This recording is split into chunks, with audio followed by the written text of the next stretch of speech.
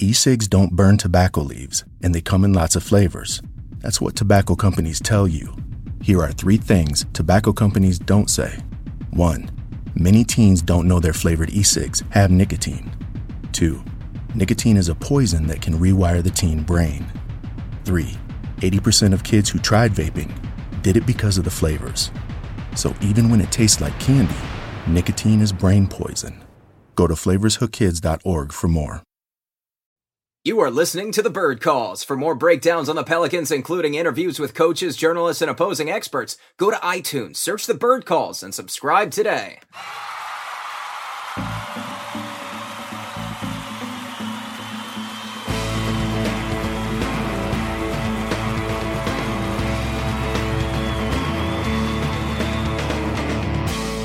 Back with another episode of the Bird Calls. That didn't take long, did it, Ollie? Once again, I am your host, Preston Ellis. Today, we have a very special guest breaking down Golden State and why they were so effective in Game 1 and what the Pelicans can potentially do to bounce back in Game 2. First up, we are joined, as always, by our editor-in-chief, Mr. Oleh Kosel. Oleh, it's been a while, sir. At least we're starting on time.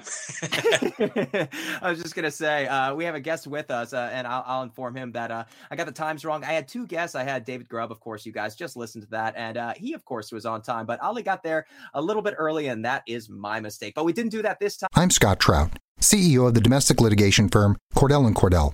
We help men deal with the life changes triggered by divorce, such as child custody and property division, among many others. But life changes also occur after divorce.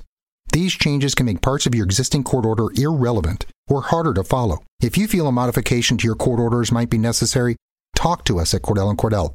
We're a partner men can count on. Contact CordellCordell.com, 1065 East Hillsdale Boulevard, Suite 310, Foster City, California, 94404. And of course, also not late, we've got Mr. Cranjis McBasketball. You can follow him at Forum Blue and Gold, Nylon Calculus, Real B-Ball Insider. He's a contributor there, as well as the co-host of at TC Pod. You can follow him at T1M_NBA. What is going on, sir? Hey guys, you guys can just call me Tim. I don't need to worry about the Cranjis stuff. But happy to be here. Yeah, this Game 1 was not fun, but hopefully this can turn into a better series moving forward. You know, I have to dispute that, because if you follow some of our Golden State friends, some of our bloggers and writers, they were really feeling themselves early on in Game 1. Oleh, I don't know if you've noticed some of this, but even Klay Thompson seemingly hit a 3 early in the second quarter, and even he couldn't believe it. His eyes lit up so wide. I think even the Golden State Warriors and their fans weren't necessarily surprised at how well that second quarter run went, but just what work they made of this surging, red-hot Pelicans team that had come in with 9 straight wins, feeling themselves, like Ollie said in our last podcast, just pointing at people. They were so confident coming into this one, and the Warriors just splatted them to the ground.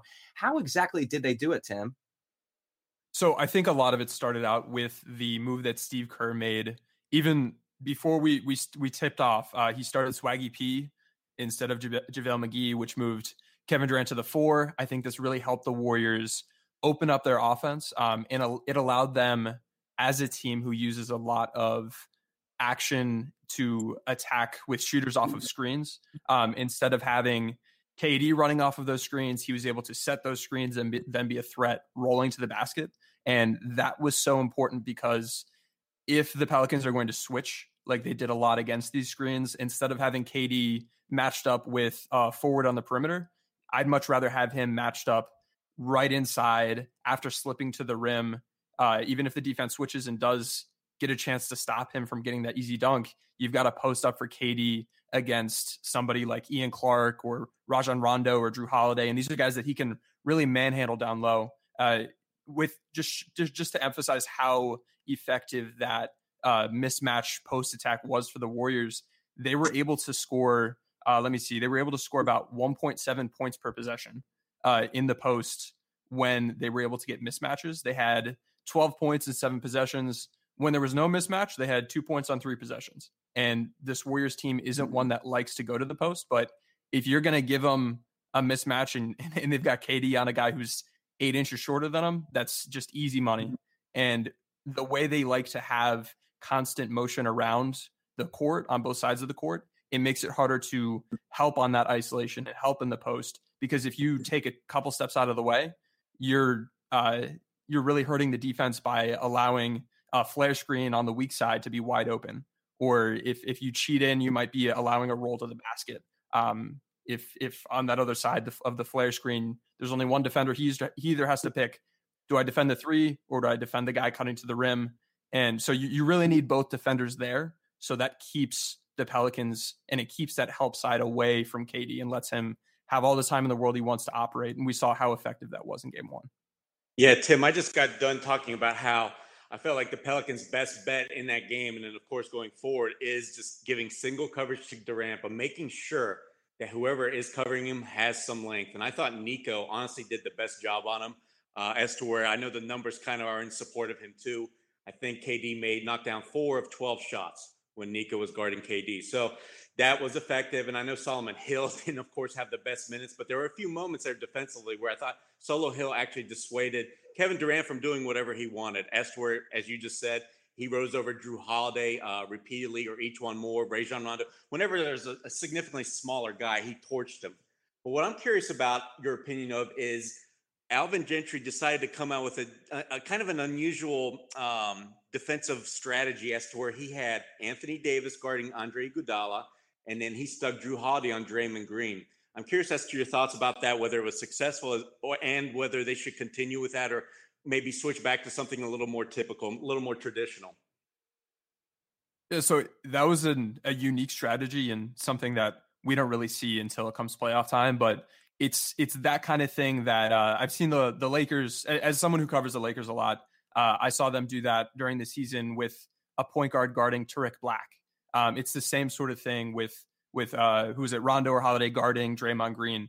You're going at these big guys who they're big, they can rebound, but neither of them can really score in the post. And Draymond on the season, his post efficiency was only better than 25% of the league. And he only made 17 shots all season from the post. So you can take a non-factor in that way and put a guard on him. And one, he's not going to burn you in the post. He might be able to out-rebound you, but you're just going to have to box out there and fight. But it helps out when Draymond's setting screens for those pin downs that the Warriors like to run, or their flare screens, or the different actions they use to get their guards open. Because then when you're switching, you still have a guard guarding Klay Thompson, or you still have a guard on Andre Iguodala, or you're keeping wings on wings. And it's kind of like a pre-switch in a way by allowing a guard to stick on Draymond in the first place. So that's how I see that working out. It's an interesting strategy. I mean, I don't know how successful it was in that first game with those, like with that particular matchup.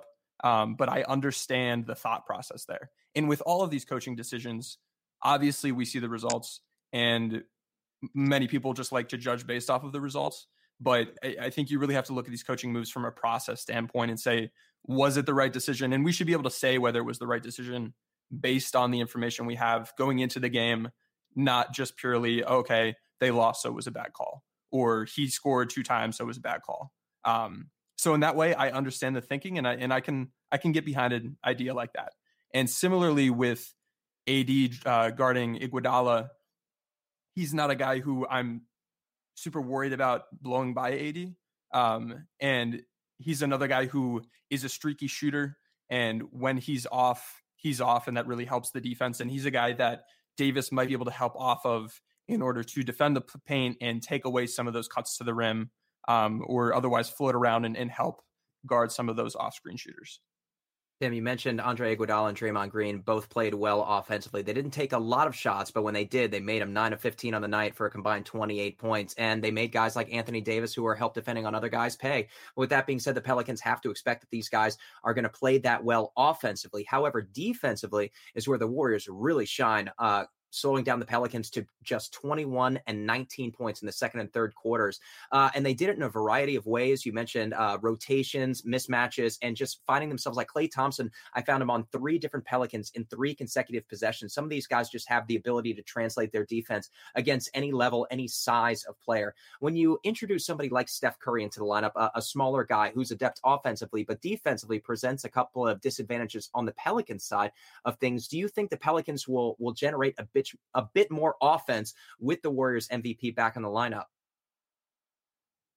It's an interesting way to look at it, but I think that might be the case when we're looking at what makes a good defensive lineup strong, and you're looking at length. The more important thing, it's not the total wingspan of everybody. It's more about having good wingspan, but having it balanced and having little variance player to player, because that leads to better switchability. And just like you're saying, we're able to see Klay Thompson guarding 1 through 4 on different possessions just because he's tall enough to contest and he can stay in front. So when we introduce Steph to the lineup, obviously it does a lot of great things for the Warriors offensively. They get into transition more. I broke down in a 25-minute video yesterday that I released some different things to look out for and the difference for Golden State with and without Steph. And they're just better at everything with Steph on the court. But defensively, he isn't that same length. He's not that same defensive stopper that we see from a lot of the wings that the Warriors have. So in that way, there might be an opportunity for the Pelicans to take advantage of that and get inside. If he's switched on to you, you should be able to bully him wherever you're going. And I don't know. Overall, Steph Curry is definitely a positive for your team. So the Pelicans are better off without him on the court. But just on that defensive end of things, I can see where you might be able to take advantage of some of the things he does defensively. For example, he's been a really poor isolation defender. He's been poor defending towards the rim. He does a decent job in the pick and roll. He does a good job defending spot up shooters. He even does a good job defending off-screen shooters. So at the guard things, he does a good job. But when you get those switches, which the Golden State likes to do, he's someone who you might be able to attack in mismatches. Tim, that second quarter really masked if there were any good things or positive things you can take away from the Pelicans' performance, in the initial, 13 minutes or so of the game, where obviously both teams were tied at 39. Did you see anything that the Pelicans can build on, or perhaps a weakness in the Golden State strategy as to where they can take advantage of it and maybe, avoid that mammoth lull as to where everything just collapses all over the court for them? I absolutely did. And with what happened in the second and into the third quarters, you kind of forget about it, but there were some things that the Pelicans can build on moving forward. Just in that first quarter, we saw that normal Pelicans offense that's getting about 1.5 actions per possession. And when I say actions, I mean like a ball screen's in action or a pin down's in action or a flare screen's in action. So they're organized screen setting to pressure the defense in different ways. And the Pelicans, when I studied their film from round one, they were at about 1.5 per possession, which is good. In that first quarter, we saw similar organization, smart use of attacking the defense in different ways. They'd have ball screens that turned into flare screens for Mirotic. We'd see pin downs within the screeners cutting. So they were able to generate good looks. In this game, the Pelicans were only 1 for 7 on open catch and shoot threes in the half court, which masks how well they were able to generate some shots at different points throughout the game. But when they were running their offense, they seemed to be getting what they wanted. And again, they were a little bit mismatched in terms of height and wingspan. So a lot of these shots were still heavily contested. But when they work in a calm frame of mind and doing what they like to do, we saw that Pelicans offense that ends up being ranked second in my scheme ratings for the NBA because they were generating good shots. They were running good offense, and it didn't always work out, but it was the right process. And the results won't always be there, but that's what you just have to do. You have to grind through that. When we got to the second quarter, we saw the Warriors go on a big run offensively along with some good defense. We saw turnovers. We saw some calls that were going against the Pelicans.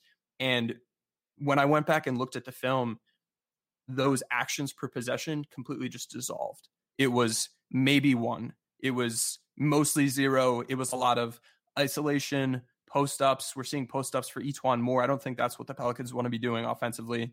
They seem to get much more sped up.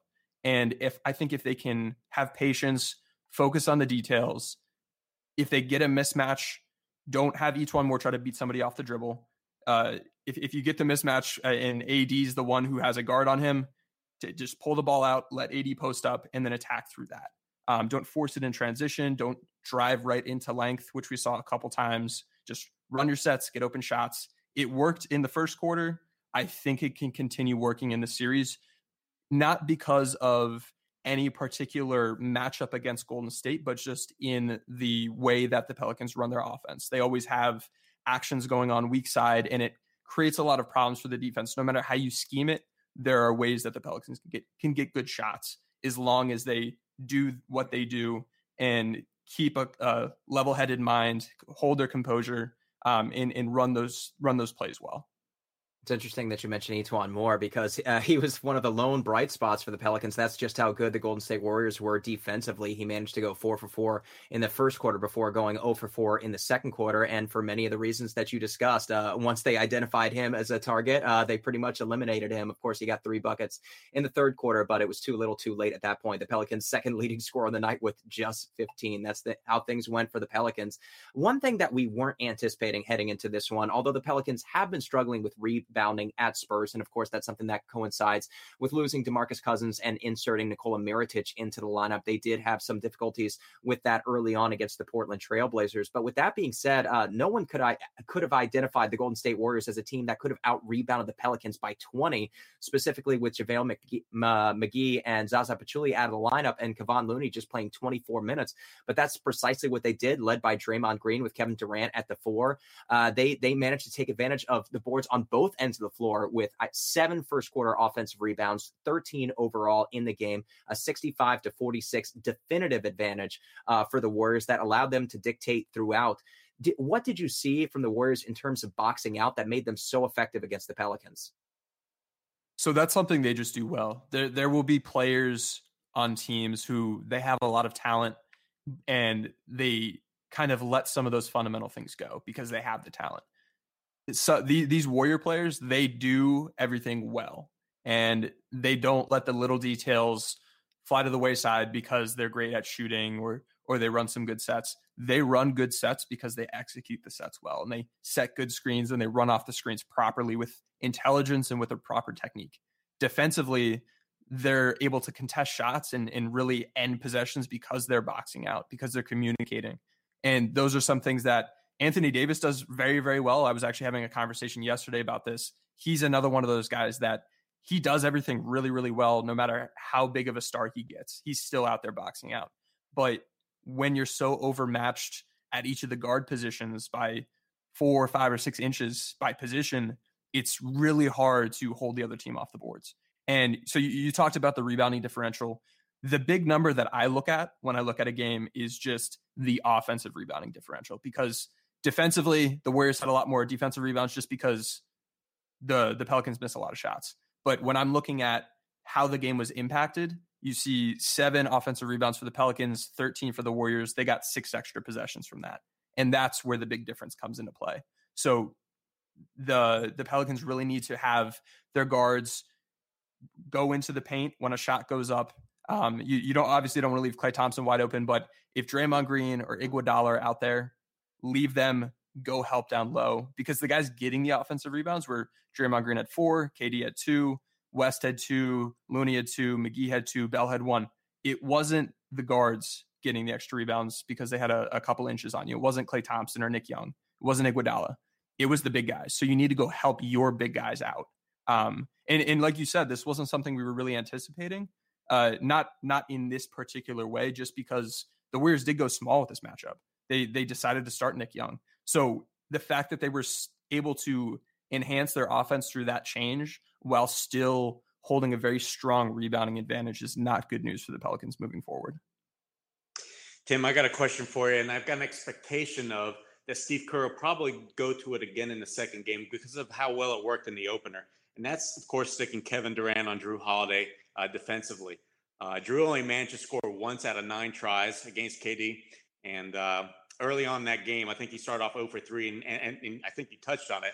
The Pelicans had a couple of drives where they tried to get to the rim, but of course they met a bunch of arms or double teams, and Jrue was one of those. He, just trying to get around Durant, but, Kevin smartly gave him about 4 or 5 feet of space all throughout, and of course it's met him around the rim and easily blocked the shot. So I'm expecting Steve Kerr to possibly, at least for half the game, to use that, because that neutralizes in one fell swoop a big-time scorer for New Orleans. So with that said, what can the Pelicans and what can Jrue Holiday do to specifically circumvent KD's length on offense? Put him in some screens. Get him running off of screens, which is something the Pelicans do. Although Drew specifically hasn't been effective catching and shooting off of those screens. He's only his points per possession is in the 18th percentile, so he's been rather poor at that particular way of attack. But if you can run him off of some screens, use pick and rolls, try to get him away from KD, that would be ideal. When you're pushing in transition, if you got any mismatches or cross matching, instead of, like, you don't need to attack right away, you don't need to drive right into the teeth of the defense, but there's an in-between middle ground between going right at him in transition and deciding, all right, we're going to pull it out and reset. Because by pulling it out and resetting, you're allowing the defense to get back to the way they want to match up. So if the Pelicans can continue to hit that outlet pass to the wing, as they do fairly often, get it up there. If it's their attack, if it's not there, don't pull it out. Stay in a triple threat position. Get right into your sets. Don't let the Warriors match up the way they want to. But it's really tough going against KD, guys. That guy's a monster. He's got so much length. So you need to be getting him in positions where he needs to essentially be a guard and defend ball screens like a guard. And by doing things like that and then having the weak side action that the Pelicans like to use, you're able to get shooters open off of screens. And by having KD guarding Drew and having like AD come up and set a screen for him, you have both of the big men for Golden State involved in that one action. And through that, they're both away from the rim. So you have two offensive players taking away their two rim protectors. And then between your other three guys, you need them moving and screening for each other and cutting to the rim and taking advantage of the fact that both of those big guys are out defending Drew and trying to stop Anthony Davis rolling. Yeah, definitely. One thing that I wanted to touch upon was the defensive scheme of the Golden State Warriors. You mentioned a lot of it very well. Thank you for doing that. With that being said, Rajon Rondo was somebody that had pretty much all the space he could deal with in game one, and they were kind of forcing him to take the jumper, and he wasn't settling. He was instead trying to get other guys acclimated, get guys going early. Two specific possessions that I'm thinking of. You know, he's kicking it out to the corner to Solomon Hill, to Ian Clark, but the Warriors are giving him the paint to do with as he sees fit for those jumpers. For runners, any kind of floater he wants to instill. They're not giving him the basket, but if he wants that 6 to 12 foot range, take it. Is it imperative that he do that just to get the Warriors to kind of come out and take the bait and give a little bit more space for the rest of the Pelican shooters? If he were an excellent mid-range shooter, I would say, okay, but we're talking about a guy who isn't even in the 50th percentile as a mid-range shooter. And so you can look at this tactical approach from Golden State, the way they're just completely dropping off and they're giving him that shot. And the Pelicans need to react to that and take it, not just take what the defense is giving you, but understand what the defense is trying to give you and take advantage of that through other means. So there are two particular things I think that Rondo and the Pelicans can do to attack the way that Golden State is just completely dropping off into the paint to defend him. The first would be to, instead of have him take that jump shot, have him dribble over and dribble handoff with another guard or somebody, a wing on the perimeter. Because what the Golden State Warriors are giving you is they're in the paint, their second defender, Rondo's defender, isn't there to help in that handoff, in that screen and roll situation. So through that, you can get somebody the ball who maybe is a better mid-range shooter than Rondo, and somebody getting downhill. If he's going to drive towards the middle, sees they're dropping off on him, and then just continue onto the other wing, dribble handoff, kind of screen that wing player's man as he's handing the ball off. That can get you a Etuan Moore or get you Drew Holiday attacking downhill into the paint, who maybe can finish at the rim or maybe hit that pull up or maybe pull up for three. So that's one thing they can do. The other thing would be to rescreen off of the pick and roll. So the first time the screen happens, they're just dropping back, have that same screener instead of rolling right away or instead of popping right away, find Rondo's man again, turn the other direction and screen a second time, and then have Rondo drive that way, and you might be able to get into the paint. So those are two, I think, fairly simple ideas that I feel comfortable communicating about via audio, I could certainly draw some stuff up for you. It wouldn't translate as well through this particular platform, but those are two things I think the Pelicans can try to do to attack the way the Warriors are defending Rondo in those situations. All right, Tim, I'm going to put you on a spot. Give me the single biggest thing the Pelicans can do that'll give them a chance to steal the victory, a possible big upset in Game 2. Oh, man. You just got to – I know there's a million things you can probably think of, but what's one thing that really is imperative for them to do well? Or it could be a player. It can be a specific strategy. I mean, you tell me. I think the biggest thing would just be patience and staying calm, because Golden State will have their runs. They're going to go on their 6-point runs, their 8-0 runs, but being mentally tough and able to – and when I say mentally tough, what I mean is continuing to execute the game plan. When they go on a 6-0 run, if you just respond to that by losing track of the game plan and driving into the teeth of the defense wildly, not running your plays, that turns that 6-0 run and 8-0 run into a 14-0 run, 16-0 run. So in order to prevent that, you need to stay calm. You can't just burn timeouts all day anytime there's an 8-0 run, but understand the game plan, execute the game plan, continue to play Pelicans basketball. And this team offensively has the scheme, has the X's and O's, has some of the players that they should be able to score on the Warriors. And they're going to have to make a ton of little changes, and I can only give one answer. So they're going to need to take care of that. But once they have that taken care of, you gotta live it. Alvin Gentry can say all he wants pregame and at halftime, but this needs to be a constant focus on executing what they need to do and continue to run their offense. Because if we see them go out there and run half an action per play, it's so much harder to score on anybody, let alone the Golden State Warriors defense. So you need to be giving yourself the best chance to succeed. And if you do that, you're going to get more wide open shots. And Etuan Moore and Ian Clark, Solomon Hill, they're going to knock those down. And if you get those mismatches on AD, keep your composure, pull it out, get him the ball inside, and let him go to work. That's what I'd say. Execute the game plan. When in doubt, go to Anthony Davis and continue running your plays.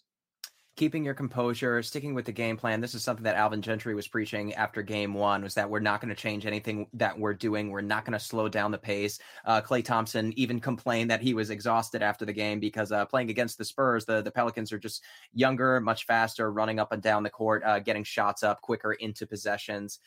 With that being said, you mentioned some of the defensive things that the Pelicans managed to try, hiding Anthony Davis on Andre Iguodala and Draymond Green, and those guys made them pay with shots when they had the ability to do so. And Draymond even referred to the Pelicans defense against the Blazers as gimmicky, and he did credit them for executing, but the trapping and the double team is not something that they can utilize against Golden State. And we've talked in depth about things that the Pelicans can do offensively to just kind of, play their game, get those shots, get some more action. Try penetrating with Rajon Rondo and getting another action to another guard who can take that 12-footer. But with that being said, defensively, there's just not a lot to point to in terms of what the Pelicans did well in Game 1. 35 points by the Golden State Warriors in the first quarter, 41 in the second quarter, and we did expect the Warriors to come down and blow the doors off the Oracle, so to speak. But with that being said, 76 points in the first half. You can also attribute a lot of that to those offensive rebounds, something that the Pelicans will likely clean up, and to the free throw disparity. But with that being said, is there anything the Pelicans can do to say hold Golden State under 60? So when I was looking at the data in the film for this game, I was looking at some of the big areas the Warriors used to attack. So they had 27 points in transition on 20 possessions per synergy. They had those 14 points on 10 possessions in the post, and we talked about a lot of those were on mismatches. But between cuts and off-screen shooters, like Klay Thompson getting a pin down and running up, catching and shooting, or catching and attacking, they had 40 points in 36 possessions. And this is their biggest focus on offense. And this is the largest weakness the Pelicans have had this regular season. Like throughout the year, of all of the different synergy play types, off-screen possessions has been the area they've given up the most points per game over what an average team would be expected to concede. So that particular matchup is just so poor. But if you're going to turn that around, you have to start with the fundamentals. And when we're seeing Golden State execute, and I talked about this a little bit in that video I referenced earlier, the way they like to attack with those off-screen shooters is fairly regular. It's not the most creative. They'll run plays and they'll use this a lot, but they're running a pin down most of the time.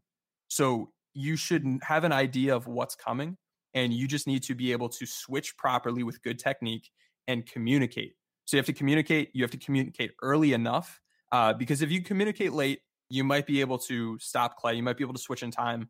But if you're busy with two guys pointing at Klay Thompson, that's when Draymond Green slips to the rim and gets a dunk.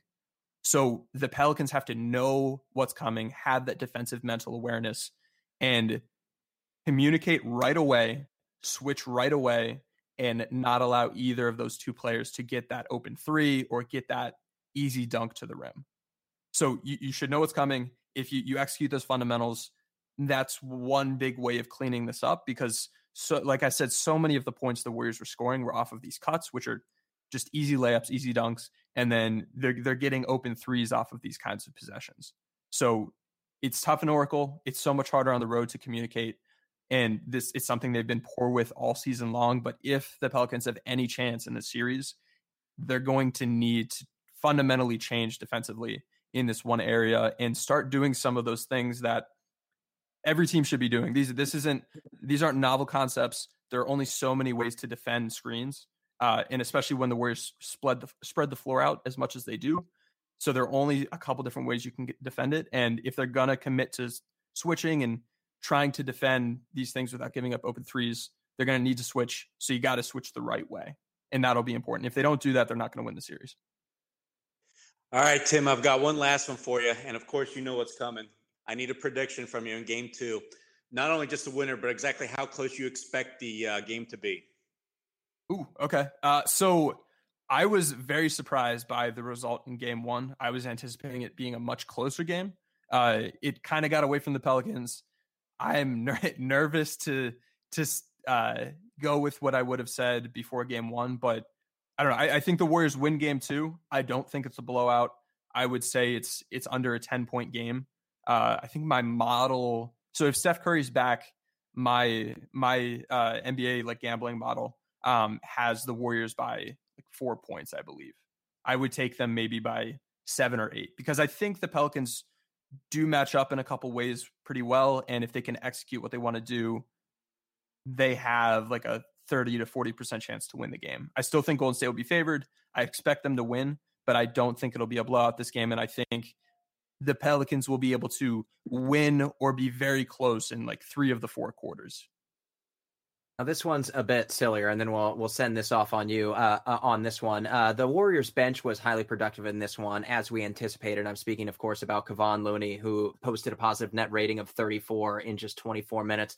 David West, not too much, but 8 points, made shots when he had the opportunity to do so, had 2 steals and a block. Of course, Quinn Cook, 11 points. And Sean Livingston did what Sean Livingston does. He got into the post, and he got what he wanted with his length, 6'7". He got 3 assists in just a limited span of time. With that being said, the Pelicans, we were worried about it coming into this one. Didn't get a lot from their bench. Ian Clark posted a negative 23 in just 28 minutes. Cheikh Diallo even got some run at some point. He didn't see a lot of minutes in the Blazers series. And of course, you have Darius Miller, who gives the size to maybe stay in front of somebody like Kevin Durant, but just isn't an aggressive enough shooter. He has the opportunities to take the looks, but he doesn't. He too often gives it up to a poorer shooter like a Solomon Hill or Rajon Rondo or whoever's in his direct vicinity. He just doesn't have the confidence to take advantage of those possibilities or opportunities when they present themselves. But Solomon Hill is someone a lot of our readers have been asking about. He's nearly unplayable at this point offensively, and he's even hurting spacing when he finds himself in the paint. His defender comes with him and is allowed to help defend on other guys. At this point, do you expect the bench of the Pelicans to bounce back, or would you think about something improbable like playing all 5 starters for the Pelicans 40 minutes each and just finding some way to distribute those other 40 minutes between maybe Ian Clark and Darius Miller and just going with an incredibly short rotation? That's something I would think is more plausible if the pace were to be much slower. But both of these teams like to play fast, and it's going to be an up and down game. And it's tough to outrun the Warriors at all, but with a short bench in their building is particularly difficult. So if they were to go with a shortened rotation like that, I would expect the Pelicans to try to make more of a psychological change and slow it down a little bit, probe, see if you can attack it in transition. But if it's not there, slow it down, go through your sets and try to save some energy that way. Otherwise, it's really difficult to go into Oracle with 7 guys and come out with a W. But in the same sense, just like you were saying, that we have one of the weaker benches in the league and in the playoffs in this game. So you're going to need Ian Clark to hit those open shots. You're going to need Miller to take and hit those open shots when he has them. It's tough to have high expectations of different guys, but I don't know.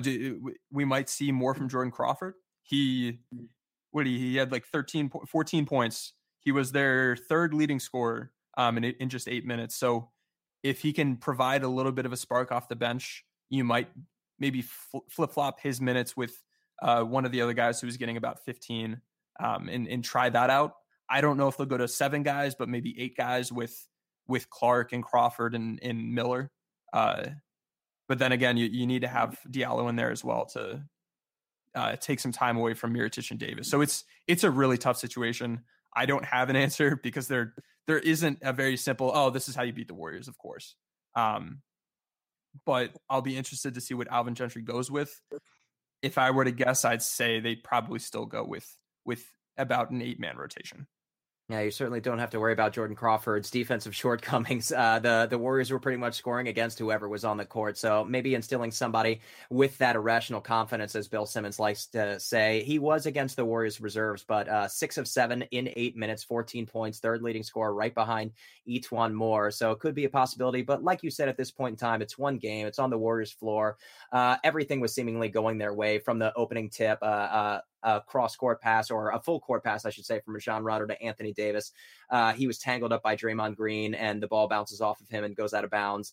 No call, and of course, all the rebounds, loose possessions seemingly bounce Golden State's way. I think you're right. You have to go into game 2 and just anticipate that it's not going to happen again. It's going to be closer, and if you can get to that 4th quarter, the Pelicans have been really good in the clutch this year, something like, 20-5 in their last 3 months in games decided by 5 points or less. If you can just keep it close to late, who knows? Maybe the Pelicans can surprise some people in the Oracle. Before I let you go, Oleh Kosel, I stepped in front of you, sir. Do you have anything before we let Mr. Tim Cranjis go?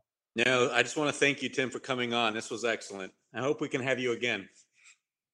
Yeah, absolutely. It was fun, guys. Let me know anytime. I'm available. I mostly talk about the Lakers, but I'm trying to expand to more of a general NBA coverage because there aren't too many guys out there who have that X's and O's and also the data side of things. So as someone who I ran an analytics department for a D1 Power 5 basketball team, I'm happy to be able to provide some additional insight and just talk about good basketball. And the Pelicans are one of my favorite teams this year, just watching them play. So I'd be happy to come on again. Thanks, guys. Of course, you can follow him at T1M_NBA. Of course, he contributes to Forum Blue and Gold, Nylon Calculus, Real Ball Insider, as well as co-host to TC Pod. Thank you to you. Of course, you've been listening to the Bird Calls. If you like what you're hearing, make sure you go over to iTunes and subscribe. Give us a 5-star rating. We really appreciate it. We're going to keep giving you guys great info game in and game out for as long as the Pelicans can manage to last against this powerhouse Golden State Warriors team who seemingly have come to life when the Pelicans needed it the least, I should say.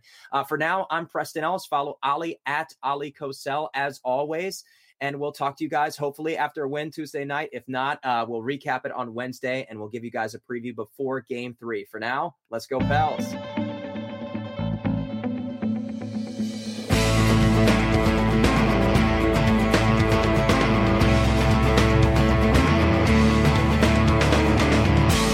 We hope you've enjoyed listening to the Bird Calls on OTG and Nothing But Net here on Dash Radio. If you like what you're hearing, please take a moment to rate us on iTunes, retweet, share with your friends, and most importantly, subscribe today. And now, a thought from Geico Motorcycle. It took 15 minutes to take a spirit animal quiz online. Please be the cheetah. Please be the cheetah. And learn your animal isn't the cheetah, but the far less appealing blobfish. Oh, come on. To add insult to injury, You could have used those 15 blobfish minutes to switch your motorcycle insurance to Geico. Geico. 15 minutes could save you 15% or more on motorcycle insurance. And now, a thought from Geico Motorcycle. It took 15 minutes to take a spirit animal quiz online. Please be the cheetah. Please be the cheetah. And learn your animal isn't the cheetah, but the far less appealing blobfish. Oh, come on. To add insult to injury, you could have used those 15 blobfish minutes to switch your motorcycle insurance to Geico. Geico. 15 minutes could save you 15% or more on motorcycle insurance.